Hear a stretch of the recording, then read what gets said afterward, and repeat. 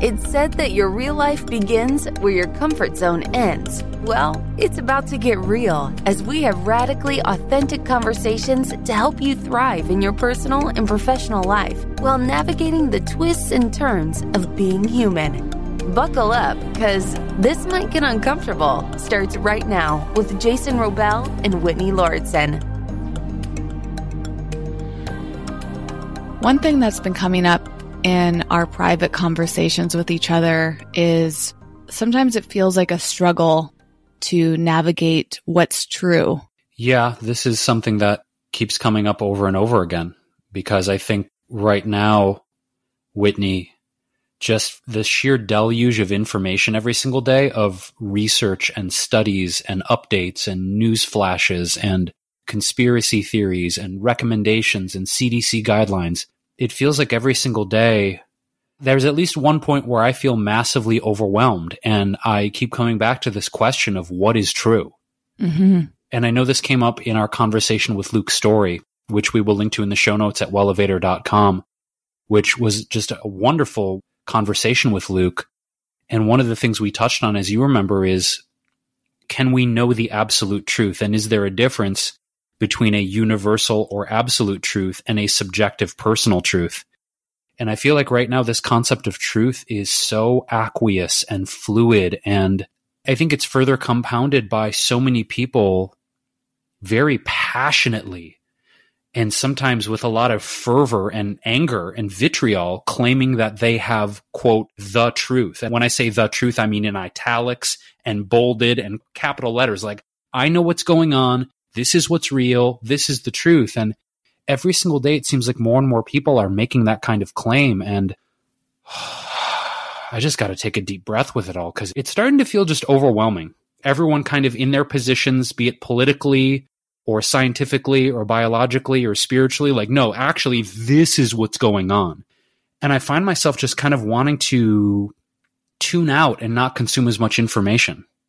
Are you feeling me on that? Like, how are you handling all of this and this just constant deluge and barrage of information, people being like, oh, this is the way, this is what's going on, you need to watch this video? I wouldn't say it's that different than normal. I think that I'm noticing the confusion a little bit more than normal, if anything. But I really love doing research. I love reading articles. I love examining perspectives and having conversations about it. I think what I have been grappling with a little bit more noticeably, again, I don't know if this is anything new necessarily.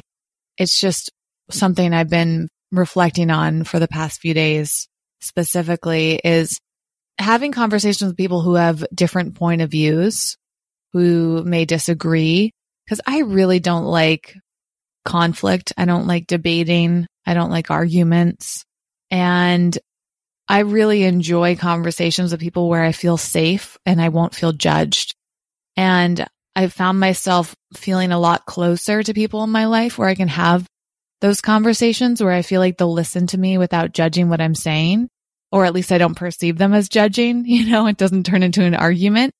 Again, I feel like this has been happening most of my life, but I've been noticing it a little bit more. And I have a number of girlfriends that I've been speaking with more frequently, relatively, meaning I'll get on the phone with them and have like an hour-long conversation with them. And there's been a handful of them that I've been doing this with, and it's so wonderful. And I find myself craving conversations with specific friends that I know I feel really at ease with emotionally, because I don't feel like it's going to turn into a disagreement. And on the same note, there's some people that I don't feel as comfortable with emotionally. I don't feel as safe with, whether it's my perception of it or not. And I think right now, what's coming up is a fear around talking about a lot of the COVID-related conversations, right? Knowing that some people just have completely different perspectives on this.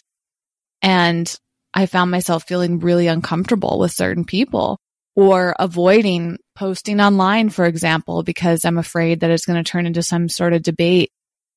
And that's just such an interesting experience. Something I wanted to explore today is how do we not only try to figure out the truth if there is one? I mean, I'm actually starting to feel like maybe there isn't truth. And I think that that tends to be my stance in general. And something that comes up a lot for me during these podcast episodes is how much I see gray areas instead of black and white, and how I find myself seeing the different perspectives. So it's not only trying to sort through true or false, because maybe there isn't a true or false. Maybe there's always a black and white, you know? Right. But it's also having conversations with people that disagree. And how do you navigate those moments, especially for someone like me who really wants to keep things peaceful? What I have a tendency to do is either not speak up when I disagree, or I'll try to finesse my words a little bit so that they land on the ears of somebody who disagrees with me in a soft way, if that makes sense. Maybe I'll just let them know that I may disagree, but I can do it in a really kind and compassionate way, right? Because I just I hate that feeling of arguing, or I guess I feel very uncomfortable when I feel misunderstood. And I think that comes down to this core desire for this core fear of being rejected. I don't want my friend or this person, whoever it is, to reject me because we have different viewpoints. Yeah, that's more of a core thing, right? I mean, that's not just isolated to differences of opinion, or in particular the COVID-19 crisis that worldwide we've all been wrestling with.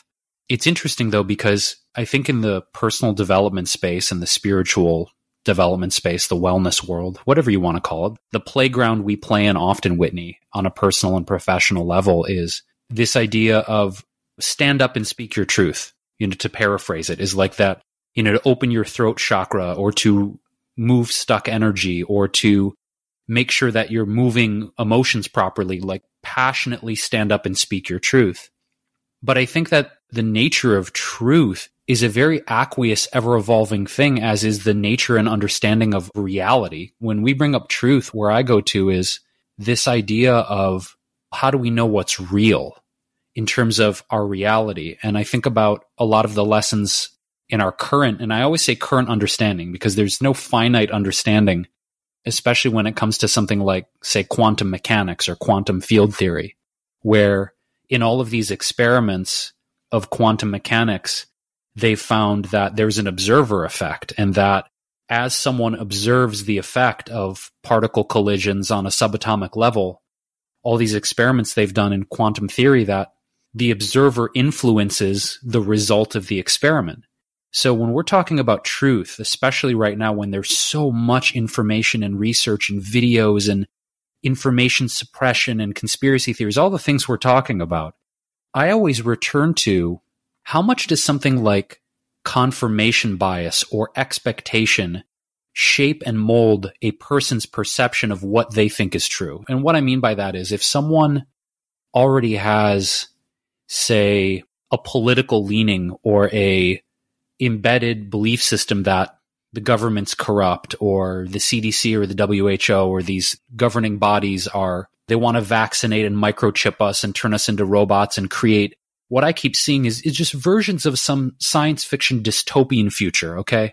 That if one has a predisposition to believe those things, then any information or videos or research or studies or cover-ups come out. They'll go, see, told ya, they are out to get us. And it's almost as if, as one example, anything to the contrary, that maybe there is good progress, or there are people in, say, the government or the CDC or WHO or whatever it is, whatever governing body, may be working for good. It's almost as if the compelling narrative or the preconditioned response is they're bad, everything they do is bad. And on the other side too, I mean, we can take so many differing perspectives here. I guess my point is, if we look at it in terms of the nature of truth and reality, how are our preconceived beliefs or belief systems conditioning that reality to fit to those notions we already believe are true? I think that's a very, very powerful effect, is that confirmation bias. Absolutely. And part of what you were saying reminds me of a conversation I had with a friend recently who's a therapist. And she has been observing through some research and her own experiences in therapy that there's a possible link between mental illness and believing conspiracy theories. And I thought it was super fascinating. And I haven't done any research on this yet, but I've been reflecting on that possibility. And I think it's so important because there's so much that shapes what we believe. And that could be our backgrounds, that can be our education, our culture, the people in our lives. And it could also brain chemistry. I mean, it could just be straight up like how your brain works. And I'm just incredibly fascinated by that. How do we know what any truth is when our brains are always interpreting information? So even when we look at the exact same thing as somebody else, we may be thinking about it and perceiving it completely differently. And it's like, it's almost as if it's impossible to know what truth is if everybody is viewing something a little bit differently. Or the nature of, like, I go back to reality and truth. And I was watching an incredible documentary, really hilarious and also very well done and very well researched on Netflix this past week about psychedelic plant medicines called Have a Good Trip. We'll link to that in the show notes at wellevator.com. Really well done. And so many interesting guests about their experiences with psychedelics and very, very detailed experiences of the trips and the journeys that they've been on. And it reminded me of, as you're talking about brain chemistry, Whitney, and we think about things like, yes, psychedelic medicines like psilocybin, DMT, ayahuasca. We've talked about these pretty in depth here on the podcast in previous episodes. But then I also think about something like going to a cacao ceremony or drinking alcohol or having cannabis or really great coffee or really great chocolate. You know, there are so many things that alter our chemistry in our human body and that therefore alter our reality.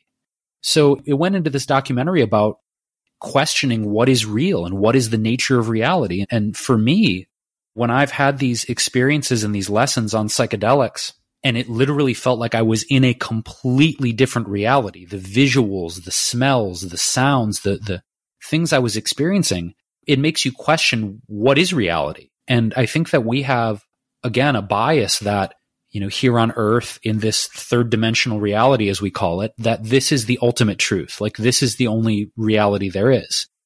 And I think that that's a misnomer because we have things like intuition. We have things like love. You can't taste love. You can't smell love. You can't have it tangibly in your hands like a physical thing, but we believe love is real.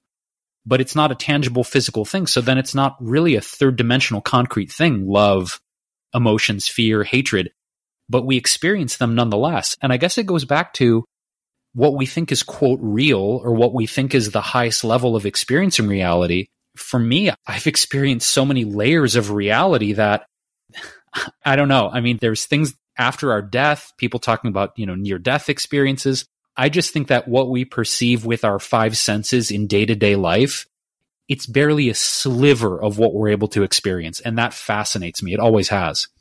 I was reading an article that inspired me to talk about this today, and I had sent it to you, Jason, and I don't know if you actually ended up reading it. It was a Forbes article entitled Why It's Important to Push Back on Plandemic and How to Do It. I did read it. You did? Yeah. Well, I think it was from that article because my notes were coming up as I was reading that. As usual, I'm usually reading a few different articles at once, and I'll link to some of them in the show notes at wellevator.com, WELLEVATR.com, and we'll link to that movie that Jason talked about and anything else that we discussed today. And I hope that's the right source for this because I was copy and pasting some of the words and phrases that were resonating with me. And so I wanted to read some. And it said, we are all trying to make sense of what this means and what to do. This meaning COVID. Uncertainty is uncomfortable. People want answers. Conspiracy theories can be comforting claims that sound reasonable because they're familiar. They make us long for certainty, and no one can be blamed for wanting to seek out clear messages. We crave certainty. We may prefer to hear facts that confirm our biases or things that make us feel we have control over what's going on in the world. We're hungry for anything that can make this moment in our lives feel a little bit less weird. Remember, if you want to believe what you're hearing, you should put your guard up just a little bit more. I think that's well said. And I think it applies to everything, though, because what I'm seeing is I'm seeing a lot of my friends and colleagues and people that you and I both know, Whitney, who are incredibly intelligent, well-researched, well-intentioned people producing content that is bringing in experts and virologists and PhDs and people that are clearly very well-researched and well-respected in their fields. And then you immediately see rebuttal articles in Forbes magazine and the New York Times, and it's starting to feel like a war of intellect of, well, we have these statistics over here, and we have this person who used to work with Anthony Fauci at the CDC, but here's Anthony Fauci's credentials, but Judy Mikovits and Rashid Buttar and David Icke, and it just seems like there is a war right now between a faction of people who believe that, as I said, world governments are corrupt and there's a plan to vaccinate and microchip and steal everyone's privacy and autonomy over their own bodies. And there's another camp that's like, hey, everyone's just doing their best. We don't really think that the government and people like think critically. And it's interesting that that section you brought up, Whitney, because I feel like on the truth teller conspiracy theorist side, they're saying think critically, open your mind, take the right pill in the Matrix. And then in this Forbes article, it's also in its own way saying think critically, be open-minded, don't believe everything you read. Yes. They're almost saying the same thing, but they're also trying to debunk each other at the same time, which is, if we both zoom out, we all zoom out, even you, dear listener, and try not to get too attached to any one position, it's actually fascinating because I think there's a mixture of ego in trying to, quote, prove each other wrong. But I also believe that the undercurrent is, hey, keep an open mind, don't believe everything you read or see, and just like, this is going to play out how it plays out. I think there are well-intentioned journalists and video makers and filmmakers, some of which we know personally, that I think their heart and their intention is in the right place, but it just seems to be a war of intellect and a war of facts and data points. At a certain point, I start to get exhausted by it and just have to like retreat for a few minutes. By a few minutes, I mean like a few days or even a week. I love that. Really. You know, I'm being more accurate with my speech where it's like, I've watched Plandemic. It's not actually the full movie, but the first interview that came out with Judy Mikovits and talking about Anthony Fauci and the CDC and that whole saga. And then I read the rebuttal article you sent through Forbes, and I've seen other people trying to refute who Judy is and the facts and the things that we're stating. And then Mickey Willis and our friend Nathaniel and some of the people working on the Plandemic project came back with their own set of facts. And at a certain point, you're like, wow, okay, clearly everyone's doing their research, but you're saying you have these facts and you have these facts, so what's real? It goes back to the core argument of what we're talking about in this episode with what is the fucking truth? And it's hard because you see people that are doing research and that are bringing up facts that you can look on the internet and go, oh, well, that's from that research project and that's from that. And it kind of leaves me with the emoji I sent you earlier, which is there's that emoji of shrugging and putting your hands up, which is like, I don't know what the truth is. Don't know. Well, it's interesting though, because maybe we'll never know what the truth is. And I think that's actually the hardest part to let go of. And again, my perspective is that usual thing where I'm somewhere in between because I saw Plandemic. I originally felt like I could trust it because I've trusted Mickey for many years. Yes. I can't recall if I've ever actually met him, but as Jason mentioned, I'm only like 1 degree of separation away from him through many acquaintances and friends. And have you ever met him, Jason? I have, yeah. I've met him up in Ojai, actually several times at the old Elevate Films house, and I've been to several of the previous films he made when the loft that they had was in downtown LA before they moved the business to Ojai. So I know Mickey personally, and that's the thing, Whit, is knowing his integrity as a human being. Well, that also is similar to the other, I mean, if we take it outside of the COVID context, you sent me this article about someone else I won't name for now. Maybe it'll come up in another episode, but somebody else that Jason and I have known for years was in a was it New York Times or LA Times?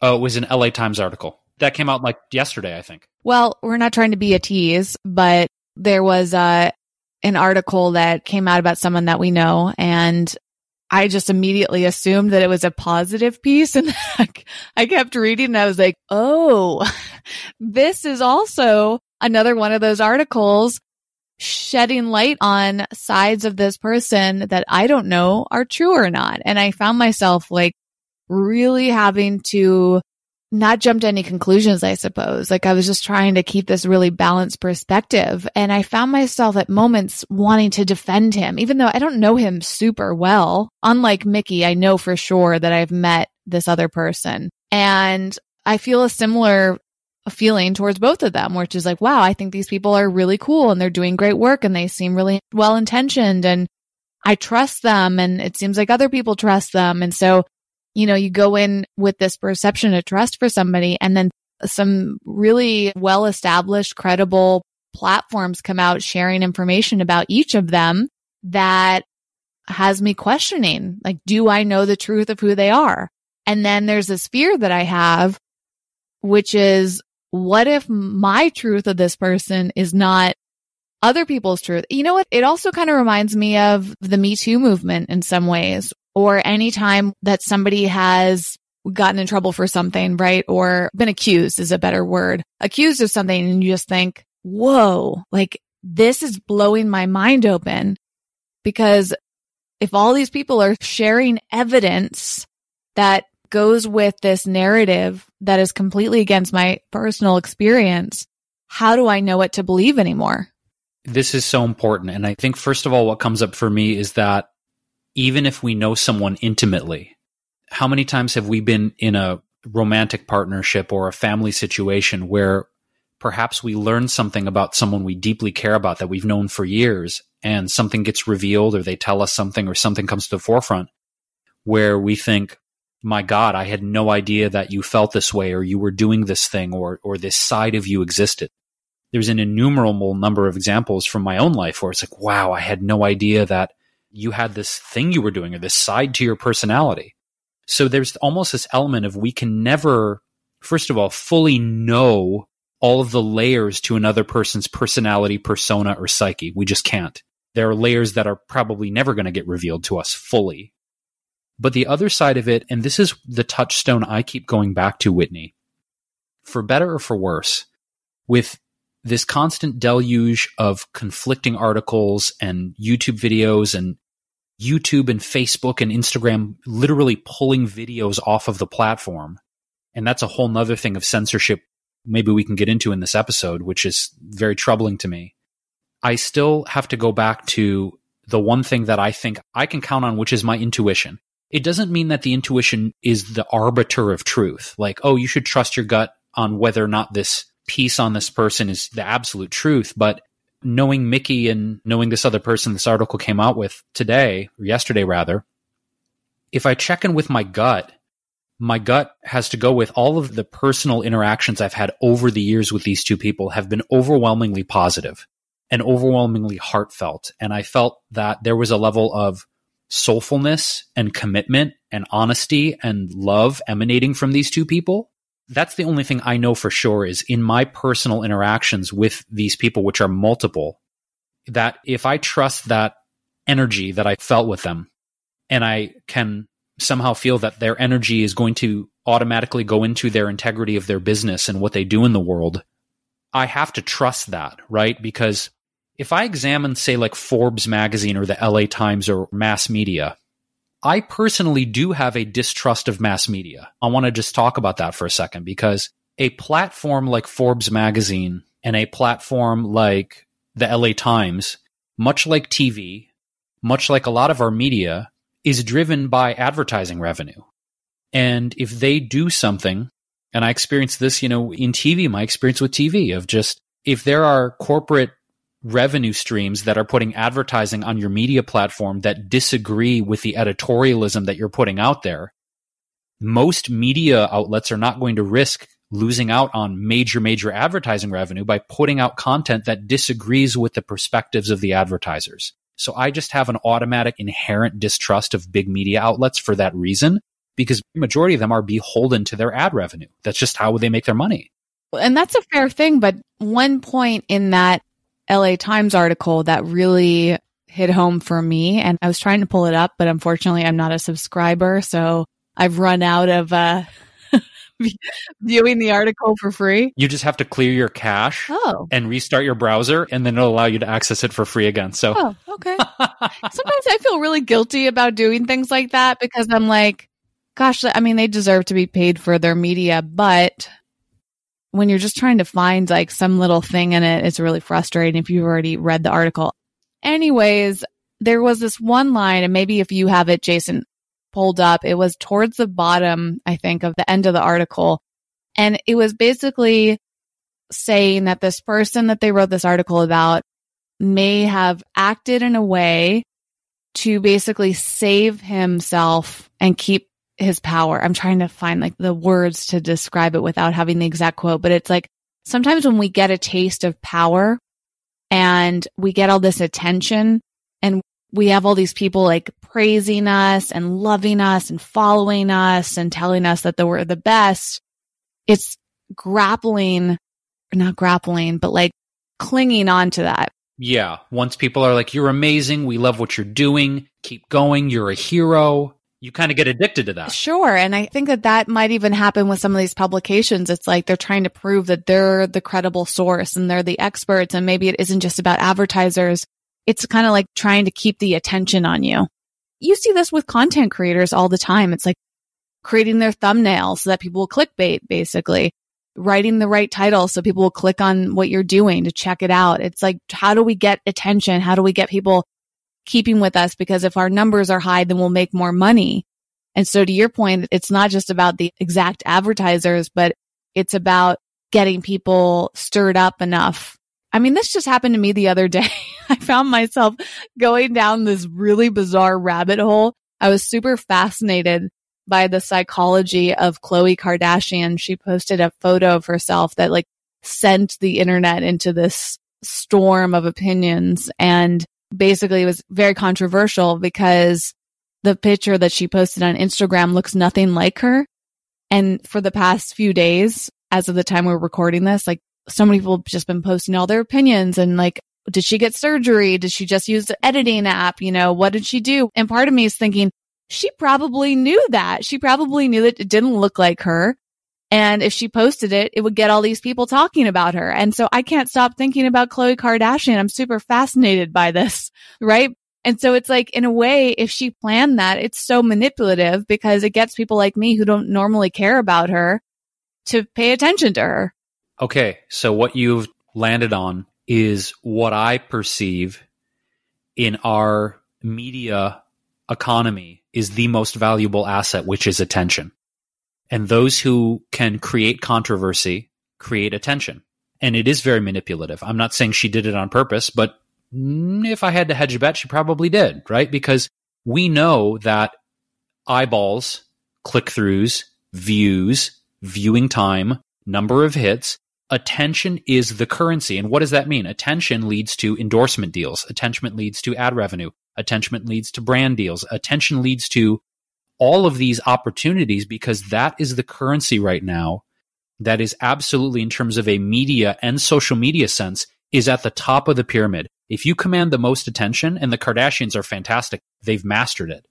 But that's the thing is like, we've seen now a corollary for most people. It's not an exact corollary, but if you command sustained attention over a long period of time, that's rewarded in our society right now. And since people know that, they're going to try to get that attention sometimes by any means necessary. And that's what I'm wondering too, is like, even though this article about this person we're referencing doesn't necessarily paint him in the best light, it does leave more of a question mark. I think the article wasn't very conclusive. They're like, here's some things that we discovered that may go against the narrative he's been painting for us.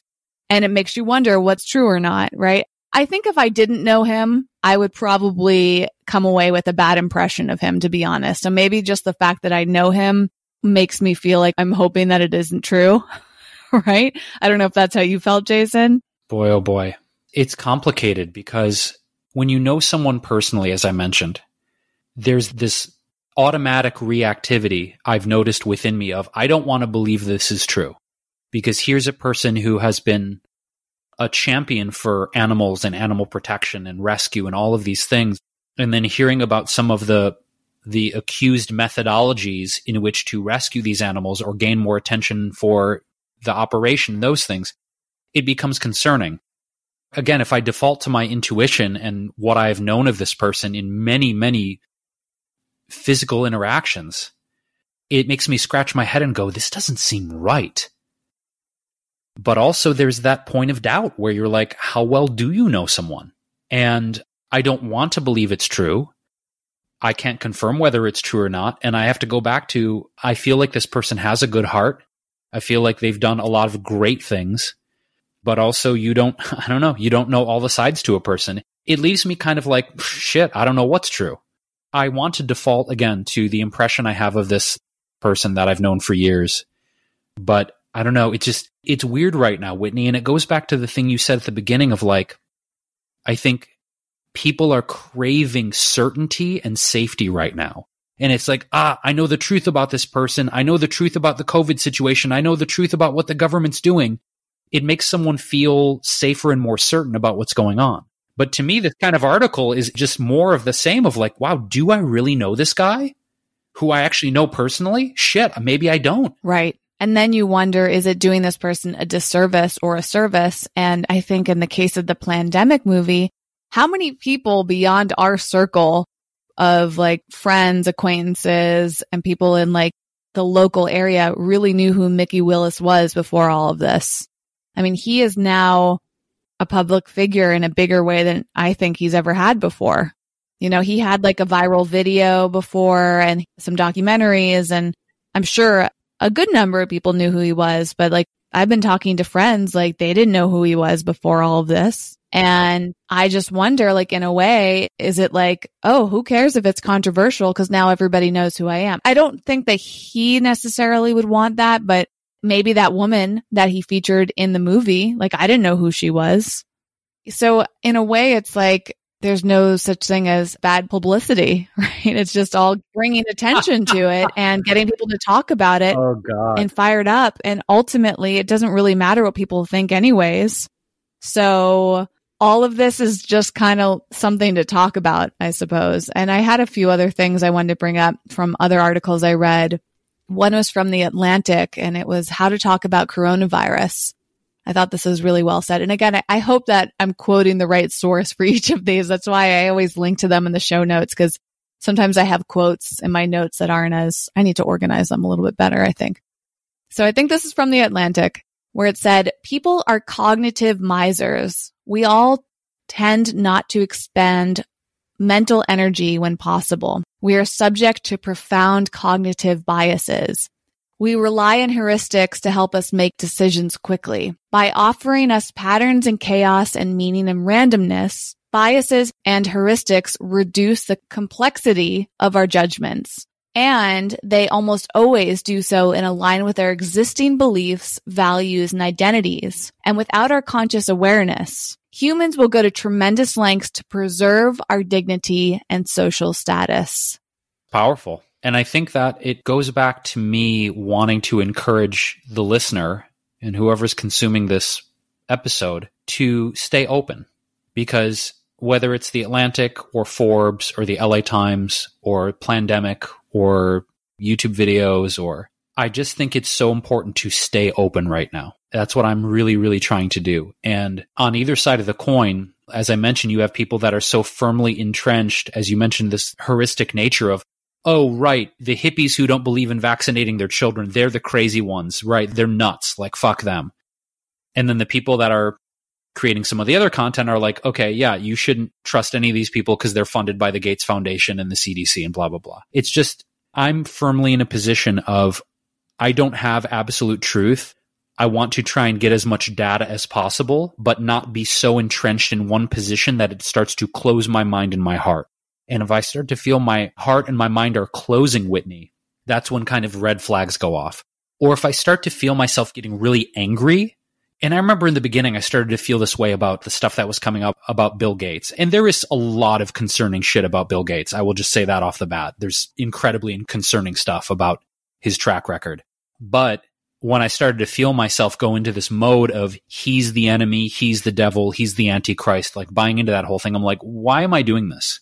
Because it makes me more comfortable to assign my anger and my vitriol and my hatred to a single person. Like, if we make someone the enemy or something the enemy, whether it's Trump or Fauci or Gates or Mickey Willis or Mark Ching or whoever, like, that person's evil, they're bad, let's hate them. It gives us a place to funnel our anxiety and our stress and our fear.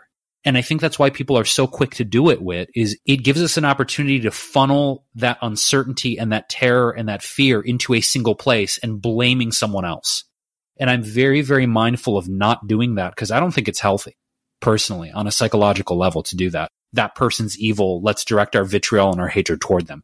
It doesn't mean that there's not suspect things about them, perhaps, and I'm just using those people as examples of what's in the media right now. But to label someone as 100% evil or 100% bad, that's kind of dangerous territory. Well, this brings up something that we've discussed before about expertise. And I think it was in a Facebook post that I read that was linked to in at least one of the other articles. So again, I'll put this Facebook post in the show notes because it's a public Facebook post and I thought it was really eloquent. I might be sharing some things that were scattered throughout a number of different articles, but when I combine my notes together, here's some of the points that I thought were really interesting. So how do you vet experts for actually having expertise in a particular area? No one human can know it all. Nobody alive today can possibly have 100% of the answers. So we should remain skeptical of anybody who says they can explain it all. And this has certainly come up for us, Jason. It just seems like there are some people that we've come across, or friends of ours even, who position themselves online as experts. And that was part of the reason we recorded that episode, which feels like an eternity ago. If you haven't listened to it yet as a listener, we will link to that in the show notes. It was basically us discussing whether or not we believed anyone could be a true expert. And that's why this post is really interesting in some of these articles I were reading, which a few other lines I came up across. Some people with advanced degrees are perfectly willing to lead their expertise or overreach on their claims just to get attention. Yet, because of alarmist and outrageous tweets and claims, people are flocking to each other's feeds. And then these people are gaining a high enough profile that even some in the news media and the governor, at least one state, have come to view certain people as an expert. I think they were giving a specific example in this case where basically people that are just sharing their views, they're so outrageous, they're getting all of this attention.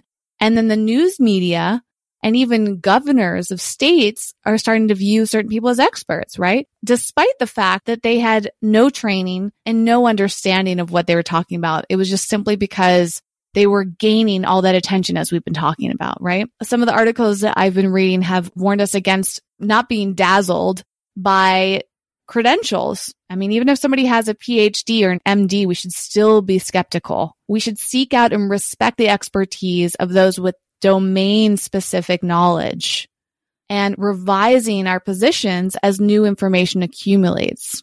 We should accept and acknowledge the limits of our own knowledge, even as we work to expand it, allowing ourselves to step away when it becomes too much so that you can step back in when you are needed the most. You want to read reporting and analysis from people with a lot of experience in the trenches with health and scientific journalism. That means no random YouTube videos, explicitly political websites, or the forwarded emails from the MD in Ireland no one can find or name. That must be a specific person. I don't know who they're referring to. Legacy media outlets are still imposing processes of fact-checking and layers of editing along with the standard requirements of basic science journalism, which includes having insights from people not involved in the study being covered. So I think that's one reason that we see certain outlets as being credible is because they have to go through processes of this fact checking and editing, and multiple people are looking at things versus, I mean, just anybody can go on YouTube and make a video. And even actually in one of the pieces that I read about Mickey Willis, I mean, he self-funded that project. And he also said, again, don't quote me on this, I think it might have been an LA Times article. I can find that and put it in the show notes here, but I'm fairly certain that they discovered that he hadn't even fully vetted or shared his full opinion on, what is her name? Dr. Judy Mikovits. Yes. Thank you. Yes. He was basically saying he hadn't even put out all the information about her yet. And I kind of got the impression that that was just a snippet of this project that he's been working on and self-funding. And there's a lot more to come. And so part of me wonders, why was that released if that wasn't all of what he was working on? Because now people are assuming that that's his full opinion.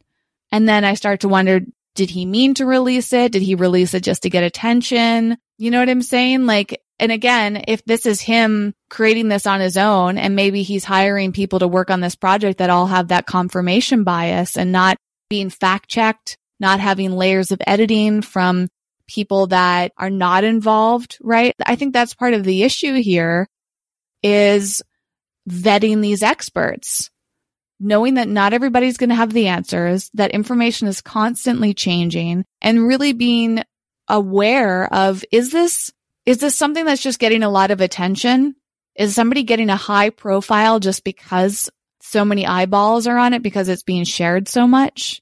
And does this person that's creating this, or the group that's creating this, do they have domain specific knowledge? I mean, I think that this goes back to what I think, Whitney, how can we separate our pre-existing beliefs or our pre-existing expectations or any forms of confirmation bias from the content we put out in the world? I think it's incredibly difficult to do. And it begs the question, in this era right now of news being released around the world in a matter of seconds when something happens via all of these social media channels, combined with fake news, combined with, as you said, anybody can put out a YouTube video, combined with the rampant censorship that's happening right now. My question goes back to, is anyone actually, and can anyone be fully committed to the truth with a capital T? Because I think in order to do that, you would have to remove your pre-existing belief systems. You'd have to remove any levels of confirmation bias psychologically. You'd have to remove any sort of egoic motivation of getting big, getting attention, getting significance. I don't know that it's actually possible for any journalist, filmmaker, videographer, reporter, talent, anybody who's commenting on this particular situation, any situation really, to be fully vested in removing the ego and anything else going on and saying, I'm going to bring you the truth no matter what. I don't think that's going on at all right now with anyone, because I don't know that it's possible as a human being in this day and age to do that. You know what I'm saying? Of removing all of those layers to be like, no matter what, I'm going to hunt for the truth and find the truth. And even that, there's some ego in that, right? Of like, I'm the one who's fully committed to the truth. I have no ego in this. Like, there's ego in that too. So regardless of the source, Whit, I think it's important to remember that people are invested in some level of their version of the truth. Everyone is, including you and I. And I don't know that it's possible to separate that from the absolute truth or universal truth, if there even is one. Because again, we go back to our perspective as the observer in quantum reality, influencing the outcome of events in this planet. And this is the existential conundrum of being a human here in this reality, isn't it? Is like, is there anything we can know for sure? Is there an absolute universal truth? Can we remove ourselves from our biases? I don't know. Well, I think right now, especially challenging time, and people are very vulnerable right now. I mean, one thing I came across that I didn't really find familiar, it sounds vaguely familiar. Maybe I've read about this one, but it's called Gish Gallop. Have you heard of this, Jason? I'm sorry, Gish Gallop? Yeah.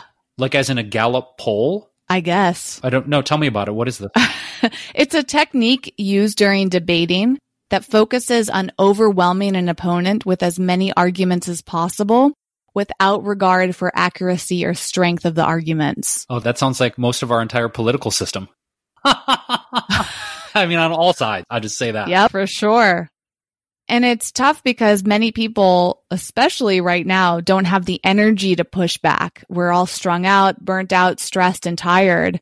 And we have to be very strategic about what we can tolerate. And I think sometimes it seemed like you were facing, Jason, the other day when I wanted to talk about this on the personal level. You just seemed like, I can't take it. I can't read anymore about this. It's just way too much. And I think that makes us incredibly vulnerable, because when we feel overwhelmed and we're already feeling strung out, burnt out, stressed, and tired, it's like it gives somebody an opportunity to feel like they're winning the argument. or have more strength in that. And another line that I came across that I thought was really important is that science communication should be about service, not self-importance. And I think that's true of any communication, right? It's like we live in a time that's so focused on self-importance. And maybe this has been true for a long time, but it just feels incredibly true with social media and how media can be distributed. Anybody can post a blog post. Anybody can post on YouTube, send a tweet. Like, we have so much power in that sense. And if we come from a place of being self-important before we come from a place of being in service, and then our self-importance is tied to us constantly defending ourselves and proving ourselves and being powerful. So whatever we can do to overwhelm anybody who disagrees with us right now, we're just all so vulnerable to that it's hard to decipher when somebody is doing something simply because they want to be validated. Yeah, it is hard to discern that. And I want to clarify too, when you sent me that article, that Forbes article, Whitney, I have noticed that I need to be mindful of my level of overwhelm because that's very tied to my mental health. And in terms of how it's tied to my mental health, not specifically the article you sent me, but so many people sending me articles between family members and colleagues that you and I know who are having a specific position about this, to you and I being best friends. There have been specific days during the course of this pandemic where I have felt like I've been, and when I say bombarded, not because anyone's intending on bombarding me, but it's like, whoa, have you seen this? Holy shit. I would like your opinion on this. But the overwhelm button gets pressed, and I feel, to what you said, to echo back what you said, so vulnerable and some days so fragile in terms of my sanity and my mental health that reading one more thing or taking in one more point of view is like, don't do it. Because I know that for me, when I have done that, I'm already feeling overwhelmed and keep reading articles and keep watching YouTube videos and keep listening to podcasts, that my level of anxiety, specifically anxiety, starts to spiral and reach a level that it's very, very hard for me to center myself and feel balanced again. So I'm trying to do a good job of, okay, let me put a pin in this and come back to reading this article, which I did. But in this moment, I know if I open up that bucket and take in even more contrasting information or studies or research or anything around this, my brain goes into, I don't know what is real anymore. And maybe we don't know what's real, but it's almost as if the existential anxiety of all that becomes so great that I throw my hands up and I'm like, what the fuck is the point of all this? If we don't know what's true, but then that spirals into, maybe we never know what's true. And maybe we never know what's real. And the only thing we can do is live in the moment and do the best we can with the information we have, knowing that the information is going to change, the research is going to change, the science is going to change. What we hold to be true, personally true, subjectively is going to change. And it goes back to the wabi-sabi nature of life, right? That Japanese philosophy, we've mentioned it here on the podcast, which is everything is ever changing, everything is imperfect, nothing is ever finished, and everything is in a constant state of flux. And maybe that's the gift of this pandemic, Whit, is on a spiritual level or a level of mind and soul, that it's showing us that things are changing so fast and so rapidly and everything's in a state of flux that we don't have the proverbial ground of certainty to stand on anymore. And every single day, I feel like I'm getting that lesson over and over again is, yeah, you don't know what's real and there is no certainty and everything's changing so fucking fast, you can't even keep your head out of your own ass. It's like, whoa. And maybe that's okay. And maybe that's the lesson spiritually we need as human beings on this planet right now, is to go like, hey, maybe the highest or most evolved spiritual position is I don't know. Yes. And legit, Whitney, yep. I feel like every single day I'm just repeating that to myself of like, I don't know. And I think that is actually an incredible and very appealing quality to have. Because over the years, I found myself being repelled by people who position themselves as having it all figured out. Like, I know the truth. And if you don't believe this, and those extreme perspectives have really triggered me. I actually much prefer people who are encouraging us to figure it out on our own. It's like, it goes back to a traditional form of therapy where you're not giving advice to somebody, you're helping them find their own answers. And I think curiosity is the big key. Instead of saying, sometimes you might say, I don't know and I don't need to know. And other times you might say, I don't know, let's find out. Or let's see what we can come across. Maybe you don't actually find out. Maybe you just allow yourself to be curious, but have no attachment to the outcome and whether you find anything. And I think that's where things like this trigger me, is when it feels like somebody's trying to prove themselves as right. And ultimately, to me, that's just a form of getting validation and trying to get power and trying to be greater than. And that's a bit of a toxic way of operating if you're trying to manipulate people to just believe you and go with you. Some of the worst times in history have stemmed from that mentality of, I know what's good, and if you don't follow me, you're against me. Oh, yeah, for sure.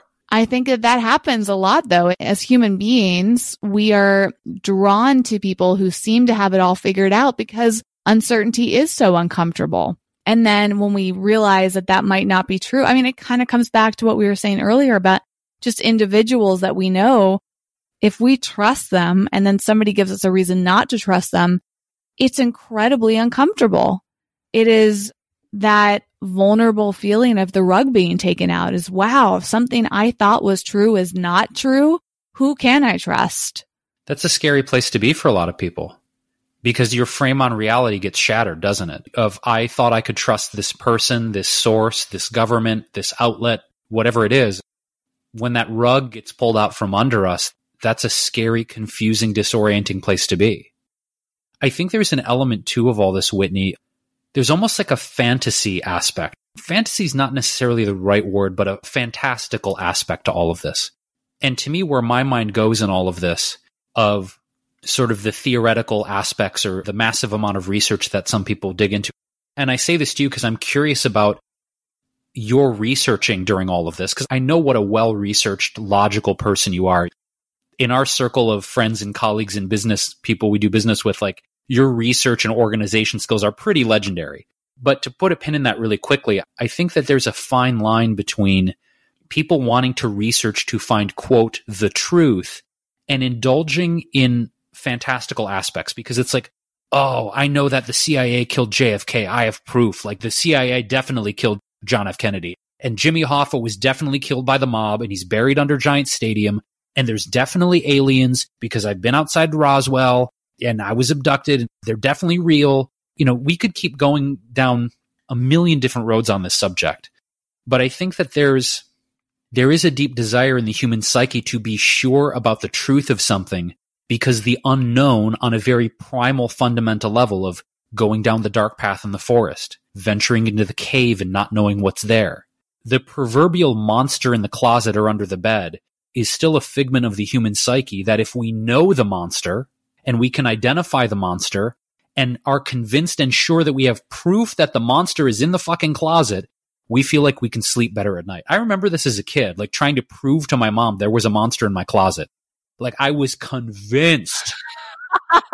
Are you serious? Oh, absolutely. I was scared as hell that there was this pasty white vampiric googly-eyed tiny little creature living in my closet. Like, there literally, as a kid, there were sleepless nights.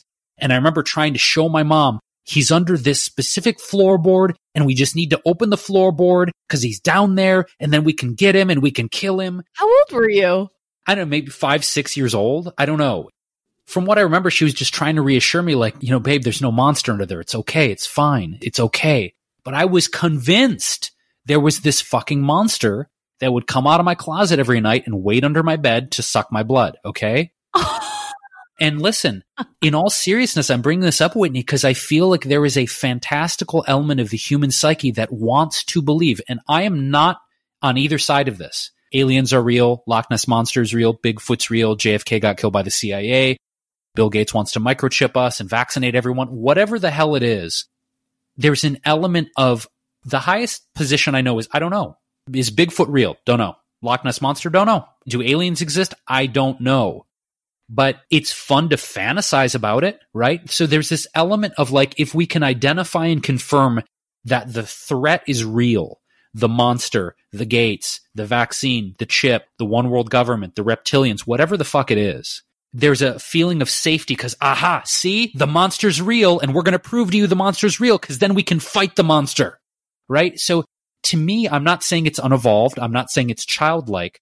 I'm saying I think it's a part of our human psyche to want to feel safe by being able to identify the quote monster so we can fight it and defeat it. Yes, absolutely. And there's nothing wrong with that. I think ultimately the key is not to judge other people if they feel that way. It's interesting though, because I was also, as I was reading about this, a lot of the authors of these articles were talking about why it's important to confront somebody if you feel like their ideas haven't been well thought through, like if they're not fact checked, right?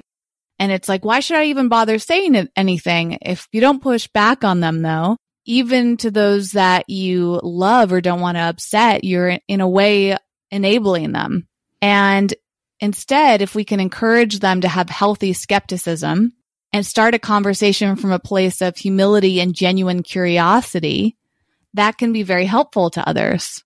And when we speak up on things that we disagree with, we erode the bystander effect, which is typically used to explain why people are less likely to help in an emergency if other people are around. So if someone makes a racist comment, for example, and no one speaks up, other people don't want to be the first one to say something.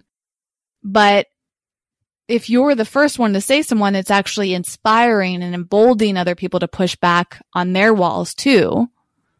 And if we speak up against misinformation, it's contagious in a good way. If you do it, then you're encouraging other people and helping them realize that they can not only do that, but maybe they should. And sometimes you're giving people the actual language that they can use to say these things. So I felt like that was a really great perspective. But the trick is, though, if none of us really know the truth and the answers, then what do you say to somebody that you don't agree with? You know what I mean? Like, I found myself reading that and going, oh, okay, I feel encouraged now. But then through this conversation we're having right now on the podcast, I'm starting to feel like, but who am I to say anything, right? Because it's not that I don't have confidence in myself and my beliefs. It's more that if none of us have the answers, then what's the point of disagreeing with somebody? You know what I mean? Yeah, it gets complicated, doesn't it? I mean, I think in the case of like racism, that seems more cut and dry to me because I'm strongly against lack of equality, right? I stand for equality. I feel like nobody should be bullied. Nobody should be treated poorly just because of who they are or what they look like. That I feel like I could stand up on very easily. But when it comes to something like COVID, it's really tricky. And I guess part of it is understanding that I don't have all the answers. But the other part of it is I want to be careful because, to your point, Jason, I don't want to like devalidate, if that's a term, or go against like somebody's feelings. Like to me, it's like at the core. And as I've reflected a lot on some of my own friends' reactions that seem different than mine in terms of COVID, I've really thought to myself, I bet you that this person is expressing those feelings or that belief system or performing these actions simply because they're afraid.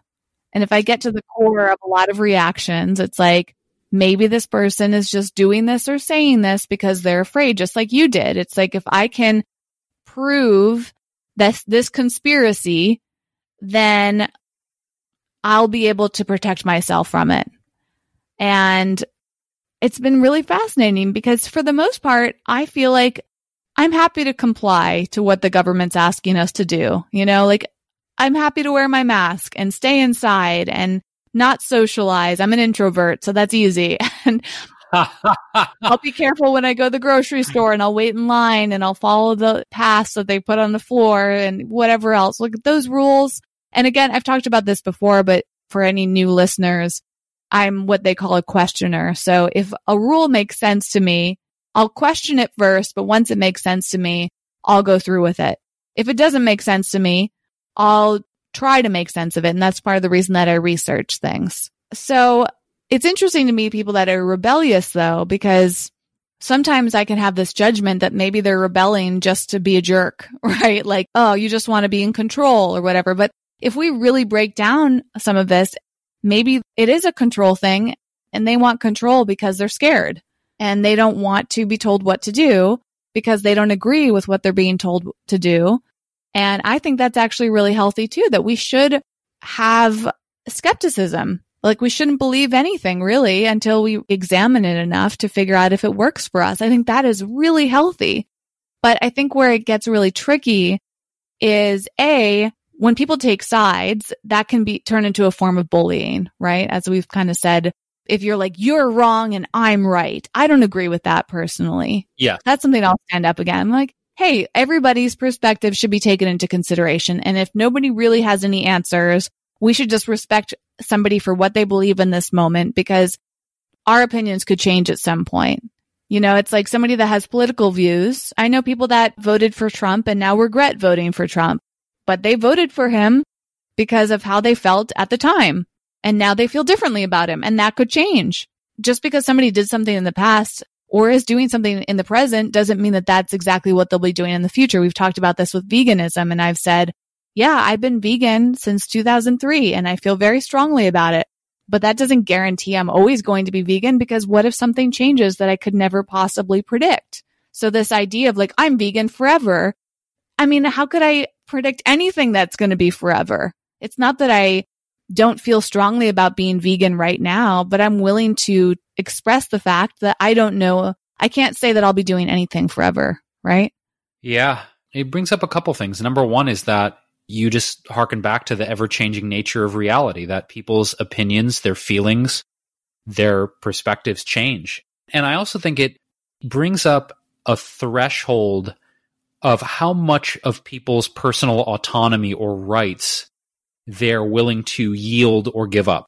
You know, you talked about going to the grocery store and keeping a 6-foot distance and wearing a mask and using hand sanitizer. You're still able to get your groceries. You might have to stand in a little bit of a line, but I've done that, you've done that. Doesn't seem to be a big deal for either of us. Or certain businesses being closed, things like that. Where I start to get into feeling more rebellious, if you will. For someone who is a rebellious person, I haven't felt particularly, flagrantly rebellious throughout this whole quarantine and shutdown. Where I start to feel myself getting very rebellious is when there is talk of my personal health and the health of my loved ones and our autonomy of our own bodies and freedoms being greatly and drastically compromised. Like that's my line, if you will. And where I get into is like, okay, cool. Yeah, grocery store, masks, hand sanitizer, whatever, fine. When they start to talk about, and I say talk about, the idea of in order to resume international air travel or to give access to our currency, or our medical records or these things, that you will be required to receive a vaccination or receive a tracking chip or upgrade your phone so that your interactions are trackable. We talked a little bit about this with Paul Jarvis on the data privacy and social media episode that we'll link to in the show notes. But that's my level of concern with is when we get into higher levels of privacy, security, and the physical agency and autonomy of my body. If it were to come to, hey, if you want to fly and travel, you're going to need to get this chip implanted in your body or get a forcible vaccination.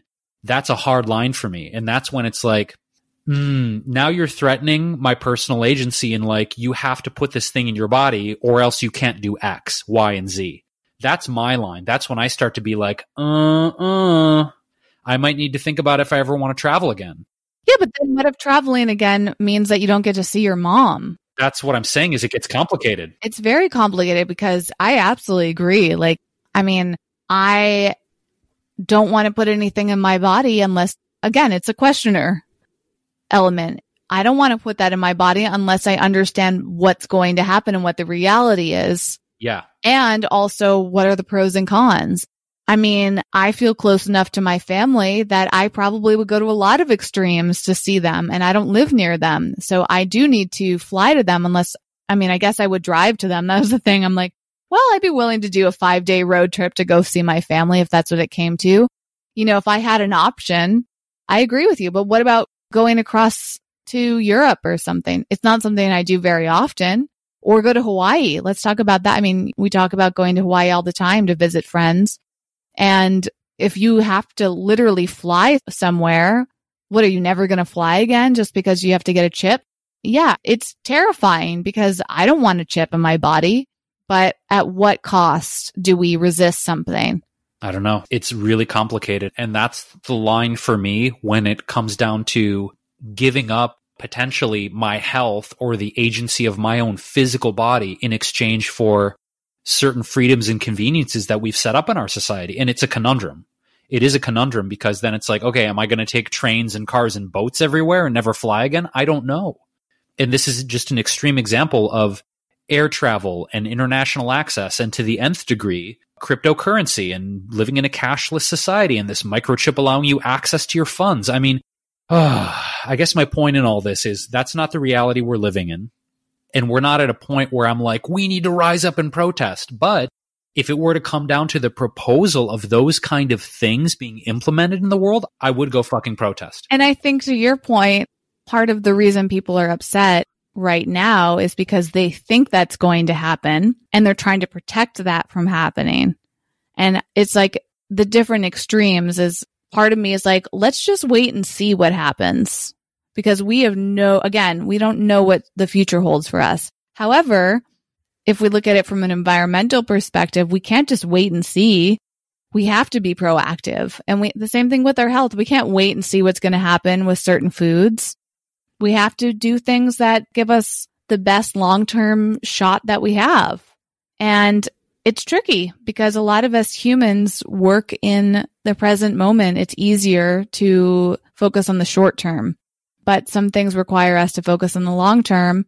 The challenge is like how much of the long term is affecting your mental health. And I think that's where I get stressed out when it comes to making decisions and weighing out the pros and cons all the time. It's exhausting. And going down these rabbit holes and trying to stay on top of what's happening. And the trick is that there's just so much conflicting information out there. It's really tough to know. So it ultimately comes down to, I think, two of the main points that we've made during this discussion is one is to follow your intuition and to keep tuning into your own personal awareness and allowing that to grow because your intuition may expand over time. Being patient, being curious, and staying aware when you have the energy to be aware. I think maybe a big concern right now is, as I said, we're so vulnerable right now. Many of us are feeling burnt out. And there could be a lot of things happening that we're not even aware of because we don't even have the energy to pay attention to them. That's where it gets dangerous. So we have to push ourselves to find ways to stay informed as much as possible. And I think one of the big reasons that we started this podcast is to share our perspectives with like-minded people. And that was something that a lot of the articles I was reading concluded is that the place to affect change isn't from a pedestal. It's from within the social networks of communities with shared values and ideas. So even though we can find ourselves in that confirmation bias, we can become part of a bubble.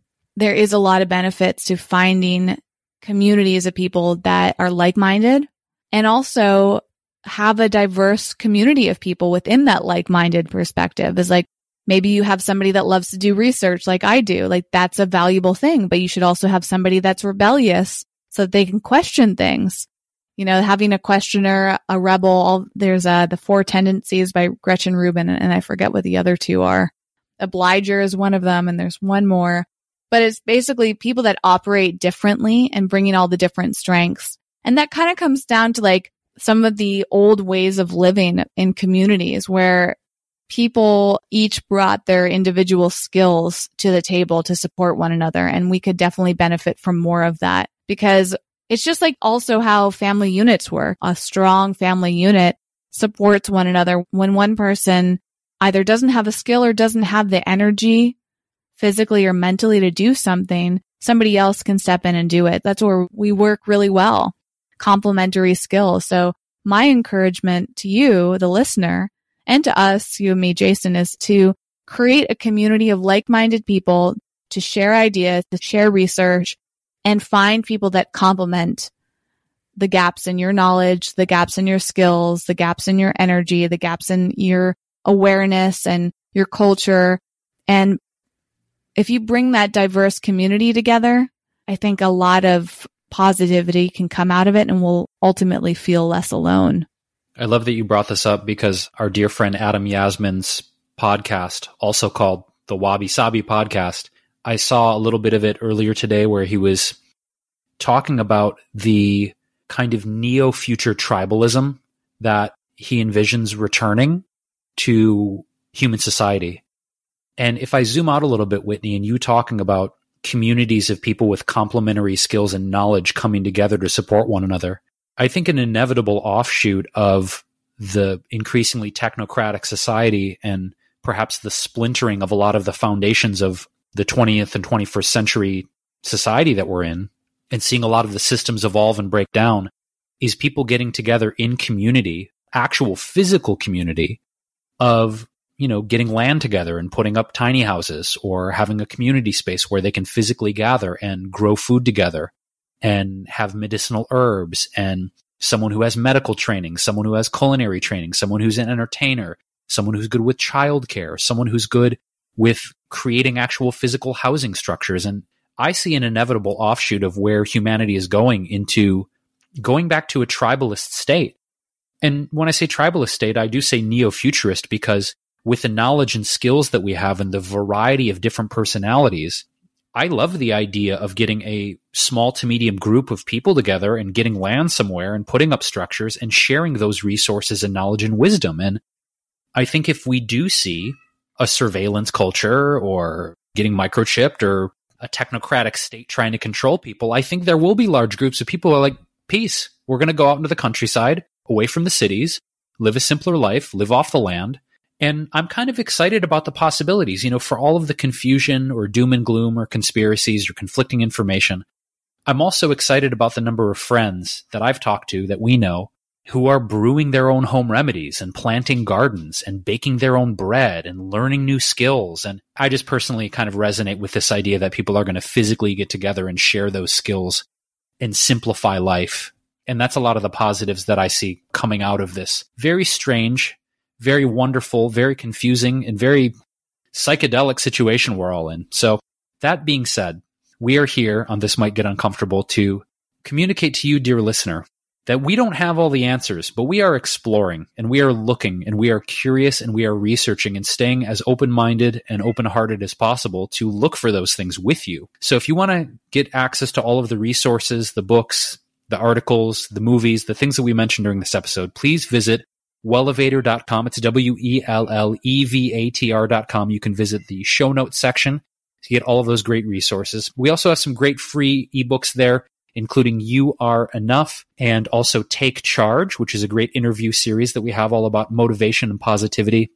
And of course, our courses, Wellness Warrior Training and the Consistency Code. Our mission here is to share this human experience with you as we grow and evolve and go through life together.